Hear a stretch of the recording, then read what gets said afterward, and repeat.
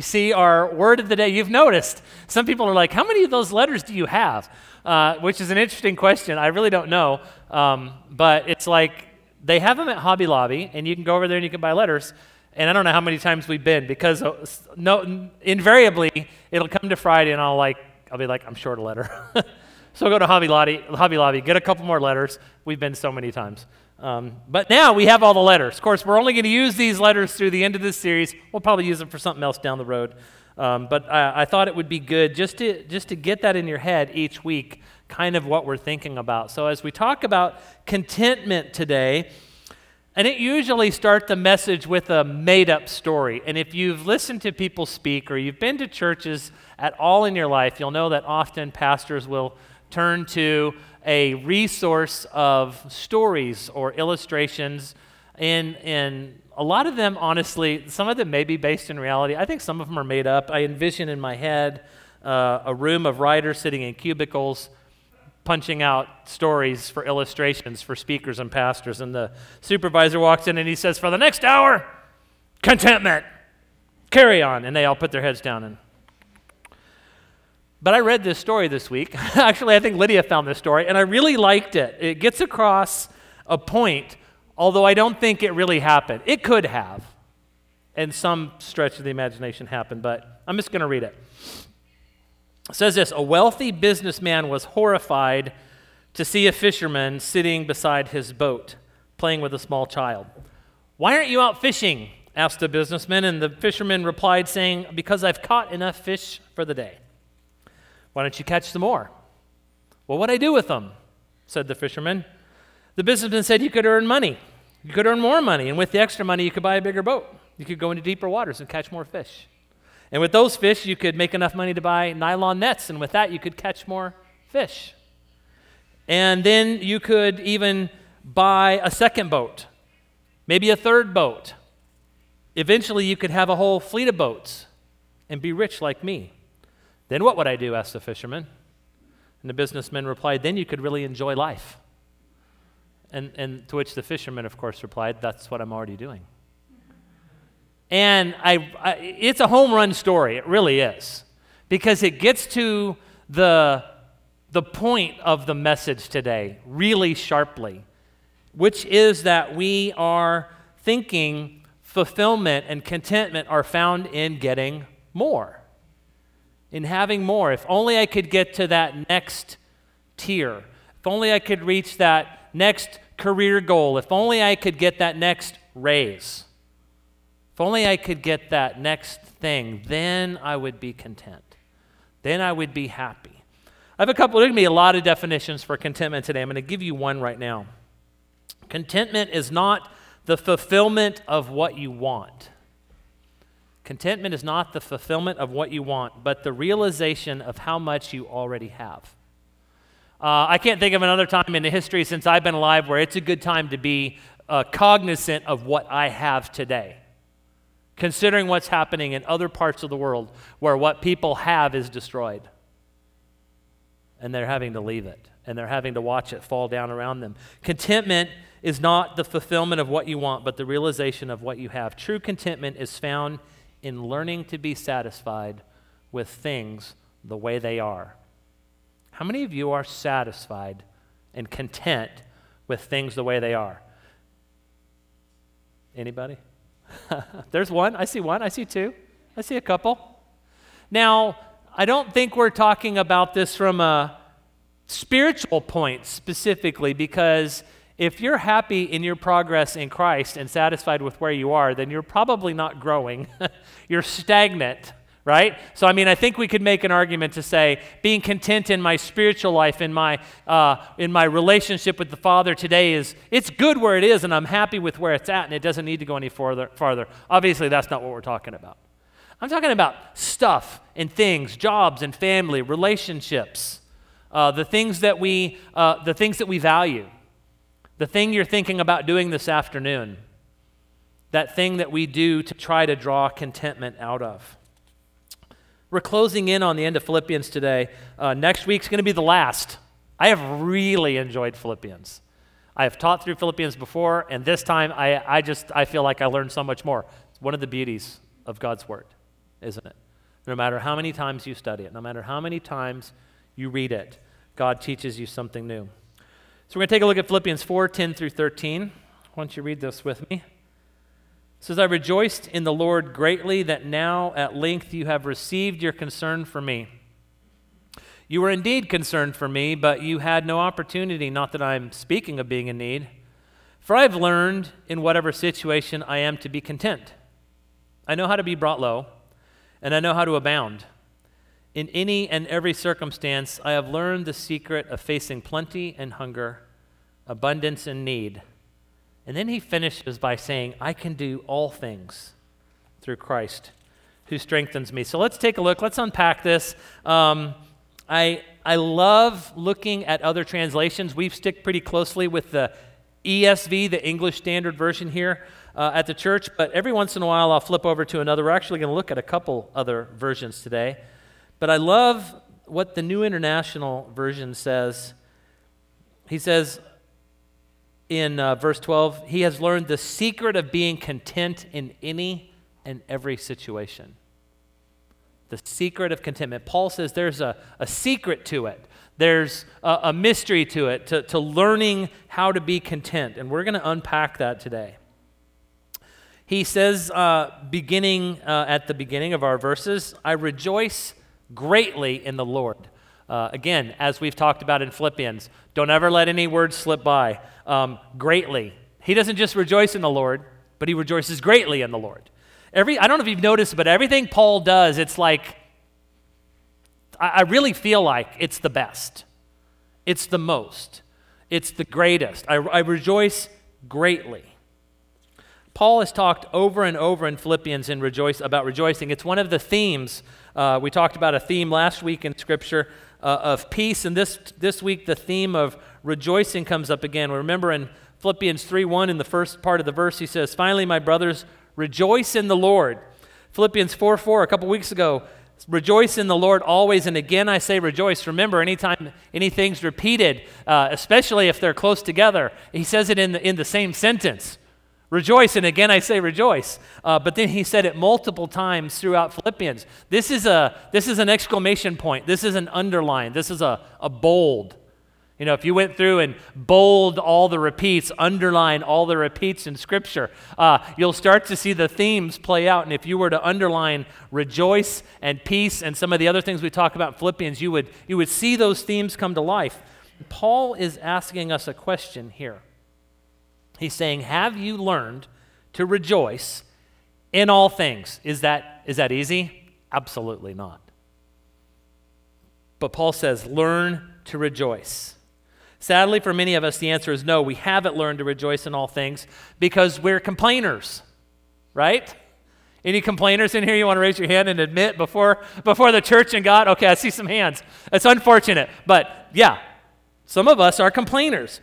This is about remembering what's important. Remember we talked about thinking before and what to think about? This is remembering what's real, what's actual, what is reality, what's true. Learning to rejoice is seeing what's actually there, not dreaming about the future or regretting the past, but living in the moment. I don't think Paul ever calls it that, but we have, as a culture, periodically talked about this idea of being in the moment, and often we're not, are we? Because we're waiting for that better thing, that better day, that sunnier day. Yesterday was warm. Anybody? We went out and we worked in the yard. We had a good time. It was nice. And now, again, today it's cold, and we're looking ahead and thinking, man, when is it going to be like yesterday again? Right? We have to learn to be content even when it's cold in Chicago. You know what? Yesterday was a blessing. It is not often almost 70 degrees at the beginning of March in this part of the country. I hear Spanish or something. I don't know what's going on. I hear talking. It's weird. So now the second thing, he moves on and he says this. He says, I've learned the secret of being content. Learn the secret of being content in any and every situation. And so I'm going to ask you the question today, have you learned that secret yet? Have you learned what Paul calls the secret of being content? I'm going to read some scripture here out of Hebrews 13.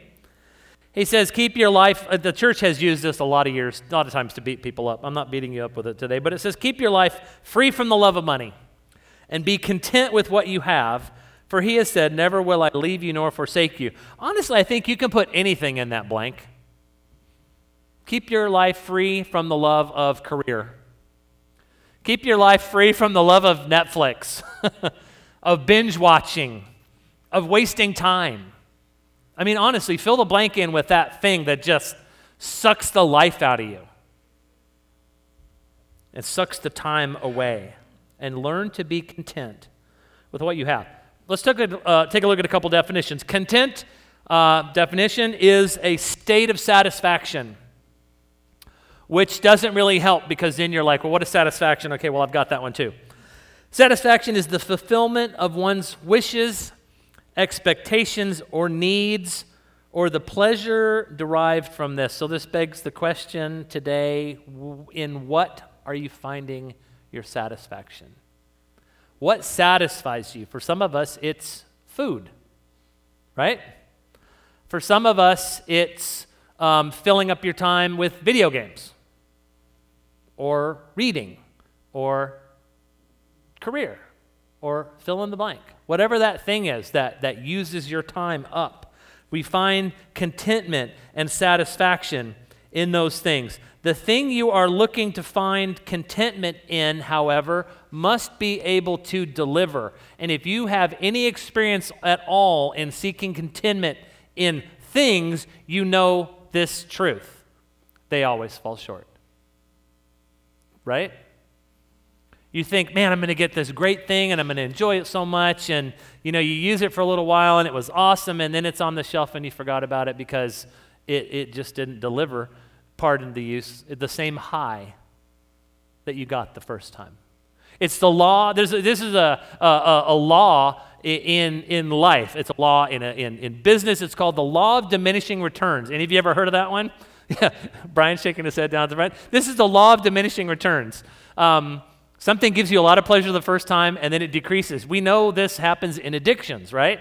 That's why addicts become addicted, because it takes more and more and more of whatever you're addicted to get that same high again, whether it's drugs, whether it's alcohol, whether it's food, whether it's self-loathing. I mean, there's a lot of things you can be addicted to, right? Stuff that you wouldn't even think you could be addicted to. You can become addicted to. But most of the time, and I would submit to you probably all of the time, the things we are looking for contentment and satisfaction in simply cannot deliver. They can't. When did Paul rejoice? We think about Paul's life. When was Paul content?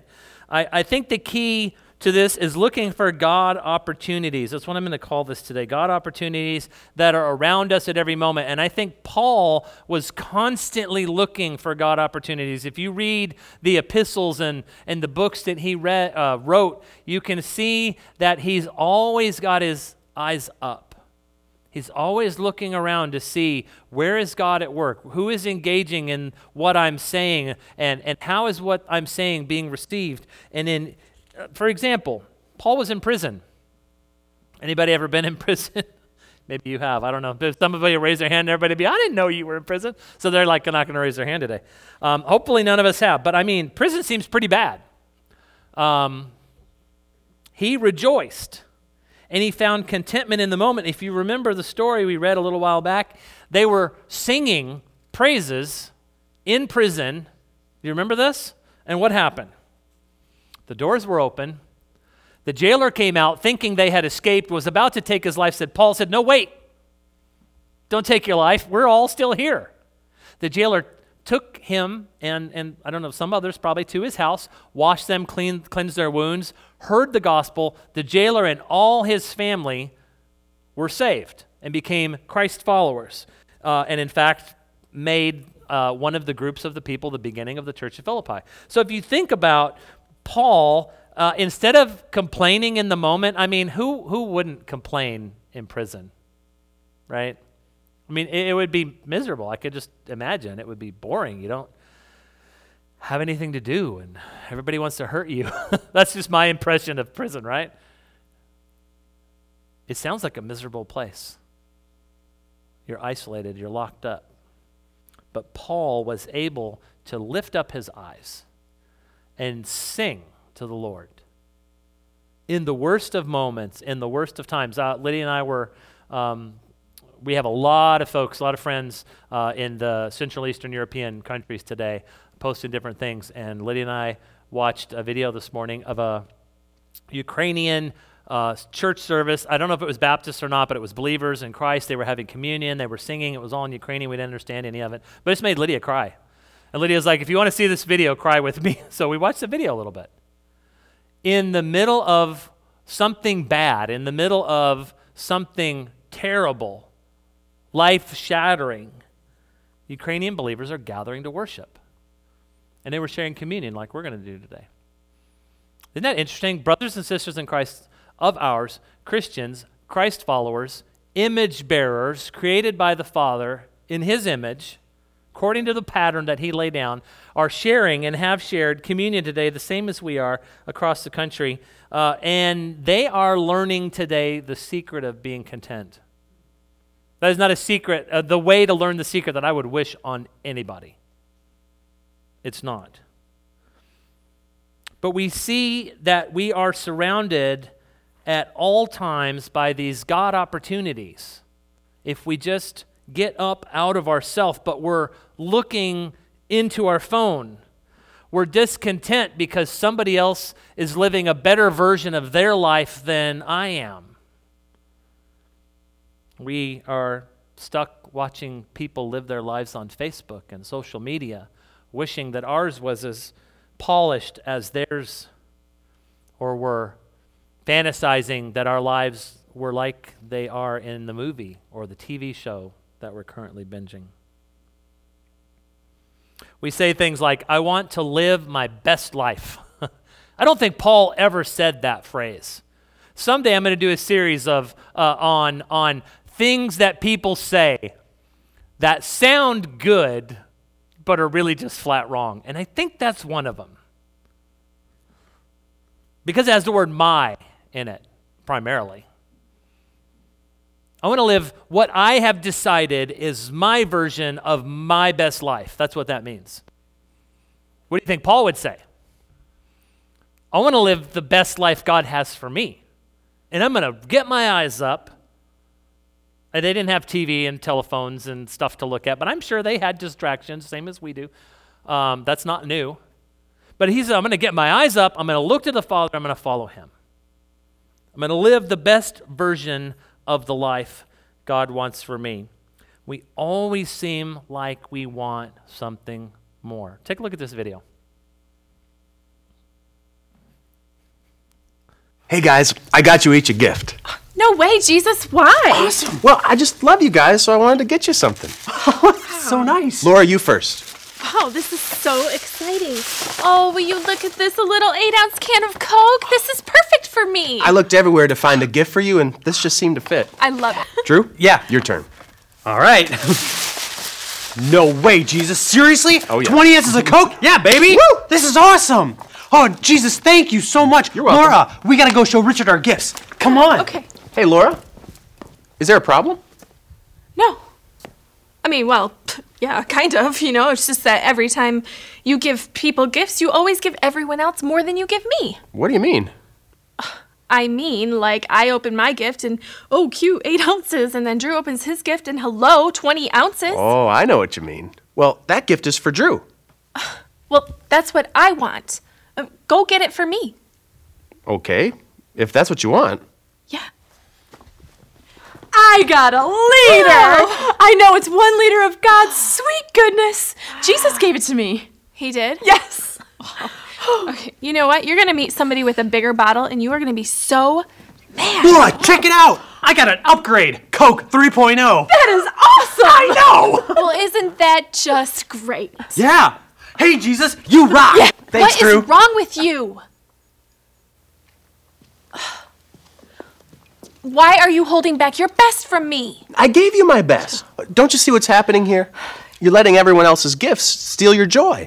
No, Jesus, you are stealing my joy by giving everyone else more than you give me. Laura, I picked this gift out for you. That's what I wanted you to see. I don't care. Until you can look past this, all you're going to see is a can of Coke.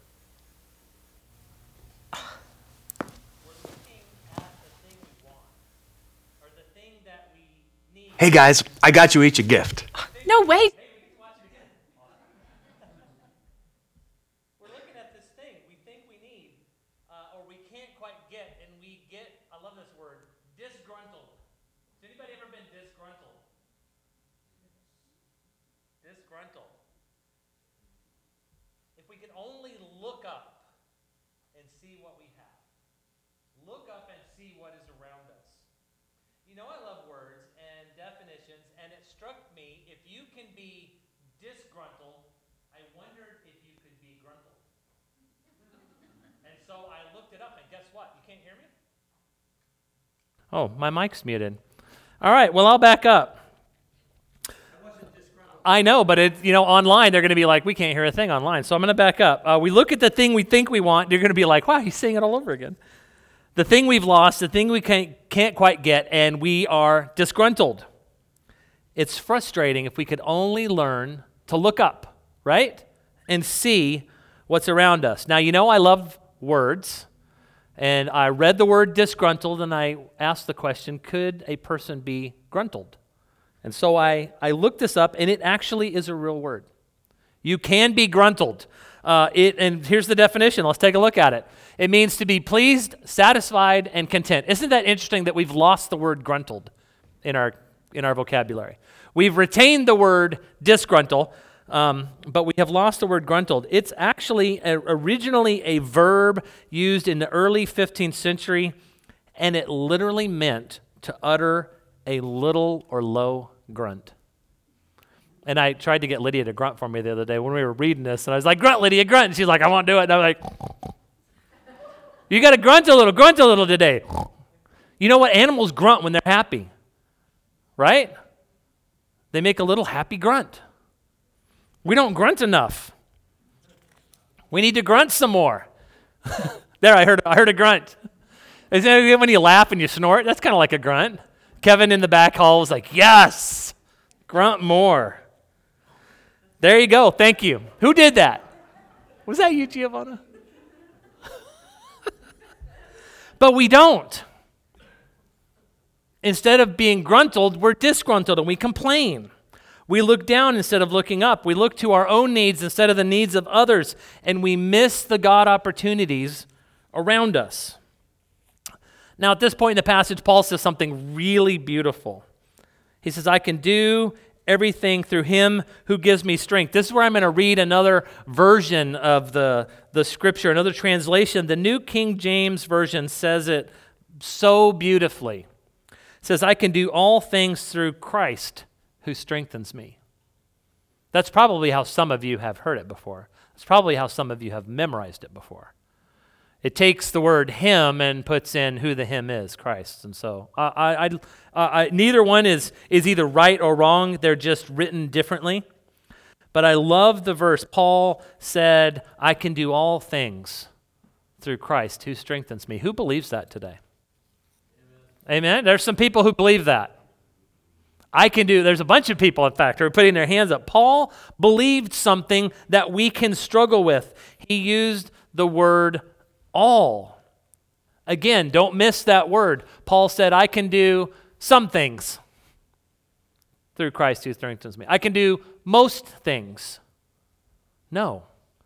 He said, I can do all things through Christ who strengthens me. Again, he had such faith, such trust. He befriended faithfulness. He was close to it. Oh, it would have been amazing to be around Paul and just have a little of that rub off to us. I believe that he thought God could do anything in the power of Christ in Paul's life. But it didn't come easy. Paul learned the secret of the power of God at a cost. And that's how it is with most good things. They cost something. To get in shape, it costs exercise and pain and maybe even some diet management. And you got to learn to drink a lot of water. I mean, right? Things that are good usually costs something. Getting to know God better costs time involved in reading Scripture, in prayer, and in gathering with believers. Getting good at anything comes at a cost. Becoming content and realizing that God can do anything is going to come at a cost. Let's take a look at 2 Corinthians. Chapter 12, verses 7 through 10, Paul says, to keep me from being conceited, from becoming conceited. Did you know Paul struggled with possibly becoming conceited? It says, because he had this surpassing greatness of revelations. In other words, in order that I not become conceited, because God speaks through me and I write all these letters. You mean you could real easily, Paul could have been like, I'm really something. I'm the super apostle. Look how many books do you have in the Bible, John? Oh, you only got a couple. Peter, how about you? Oh, they're short. Titus? I think he wrote Titus, but I mean, in all seriousness, right? Nobody wrote more books in the New Testament than Paul. And in order for him not to become conceited, a thorn was given to him in the flesh, a messenger of Satan to harass me, to keep me from becoming conceited. 3 times I pleaded with the Lord about this, that it should leave me.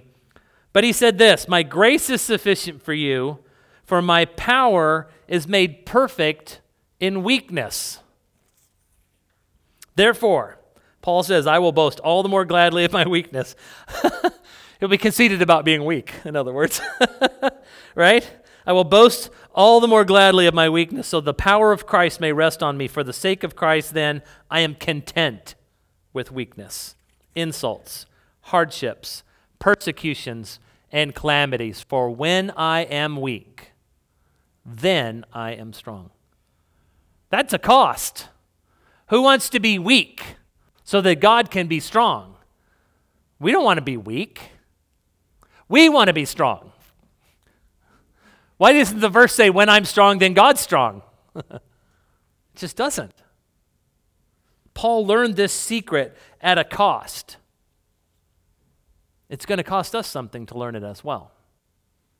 It's going to cost us to learn how to rejoice, how to be content, how to trust the Lord to do all things through Christ, who strengthens you and I, the believer, what Paul calls the saint. We're going to return to that idea again as we wrap up next Sunday. Paul talks again about the saints. That's those of us who are in Christ and know Christ and are Christ's followers are the saints. Being content then really is learning to be satisfied in weakness. We don't want to be weak. We don't want to be perceived as weak. We don't want to look like we're weak. We don't want to make mistakes. Mistakes are embarrassing. You know, when my mic wasn't on, that's embarrassing, right? You don't want to do stuff like that. When you mess up a song, I don't know that we did any today. It was a pretty good Sunday of worship music. We rehearsed twice, and it went pretty well. But when you make mistakes, it's embarrassing. But you know what I remind myself in those instances, especially instances of when we're leading worship, is that we are not putting on a show for you. We're not putting on a show for anybody. We're worshiping at the throne of God, and we're inviting you to worship with us. And do you think God cares if we slip on a song, slip or make a mistake, or play the wrong chord? Sing the wrong word in the wrong place. I do that sometimes. I sing the wrong verse in the wrong place. When we are weak, when we are able to say, it doesn't matter if we mess up. It doesn't matter if I can't do it in my own power. What matters is that I am connected to a Father who loves me through a salvation experience in Jesus Christ and filled with the Holy Spirit who empowers me that in my weakness, God can be strong in and through me. That's, again, the gospel, right there, just in a nutshell. Do you want to learn the secret? Do you want to learn it? Nobody said yes. Do you want to learn the secret? It will cost you something. It's not free, it's not easy, and it's not going to be comfortable. Christ called us to an abundant life, but it's a life with trouble and it's a life with problems. It's a life with wars. It's a life with heartache. I don't think any of us thought this is where we would be today in 2022 after COVID in a war. We didn't know that. I, for one, am ready. I like to be satisfied in stuff sometimes. I like food. I talk about coffee a lot. Anybody? It's no secret there, right? Talk about coffee all the time. I'm ready. I'm ready to learn the secret of weakness and being strong in the Father. And I invite you to join me. Let's pray. Heavenly Father, Lord, we're weak. We're weak, but we try to be strong. We got to stop trying.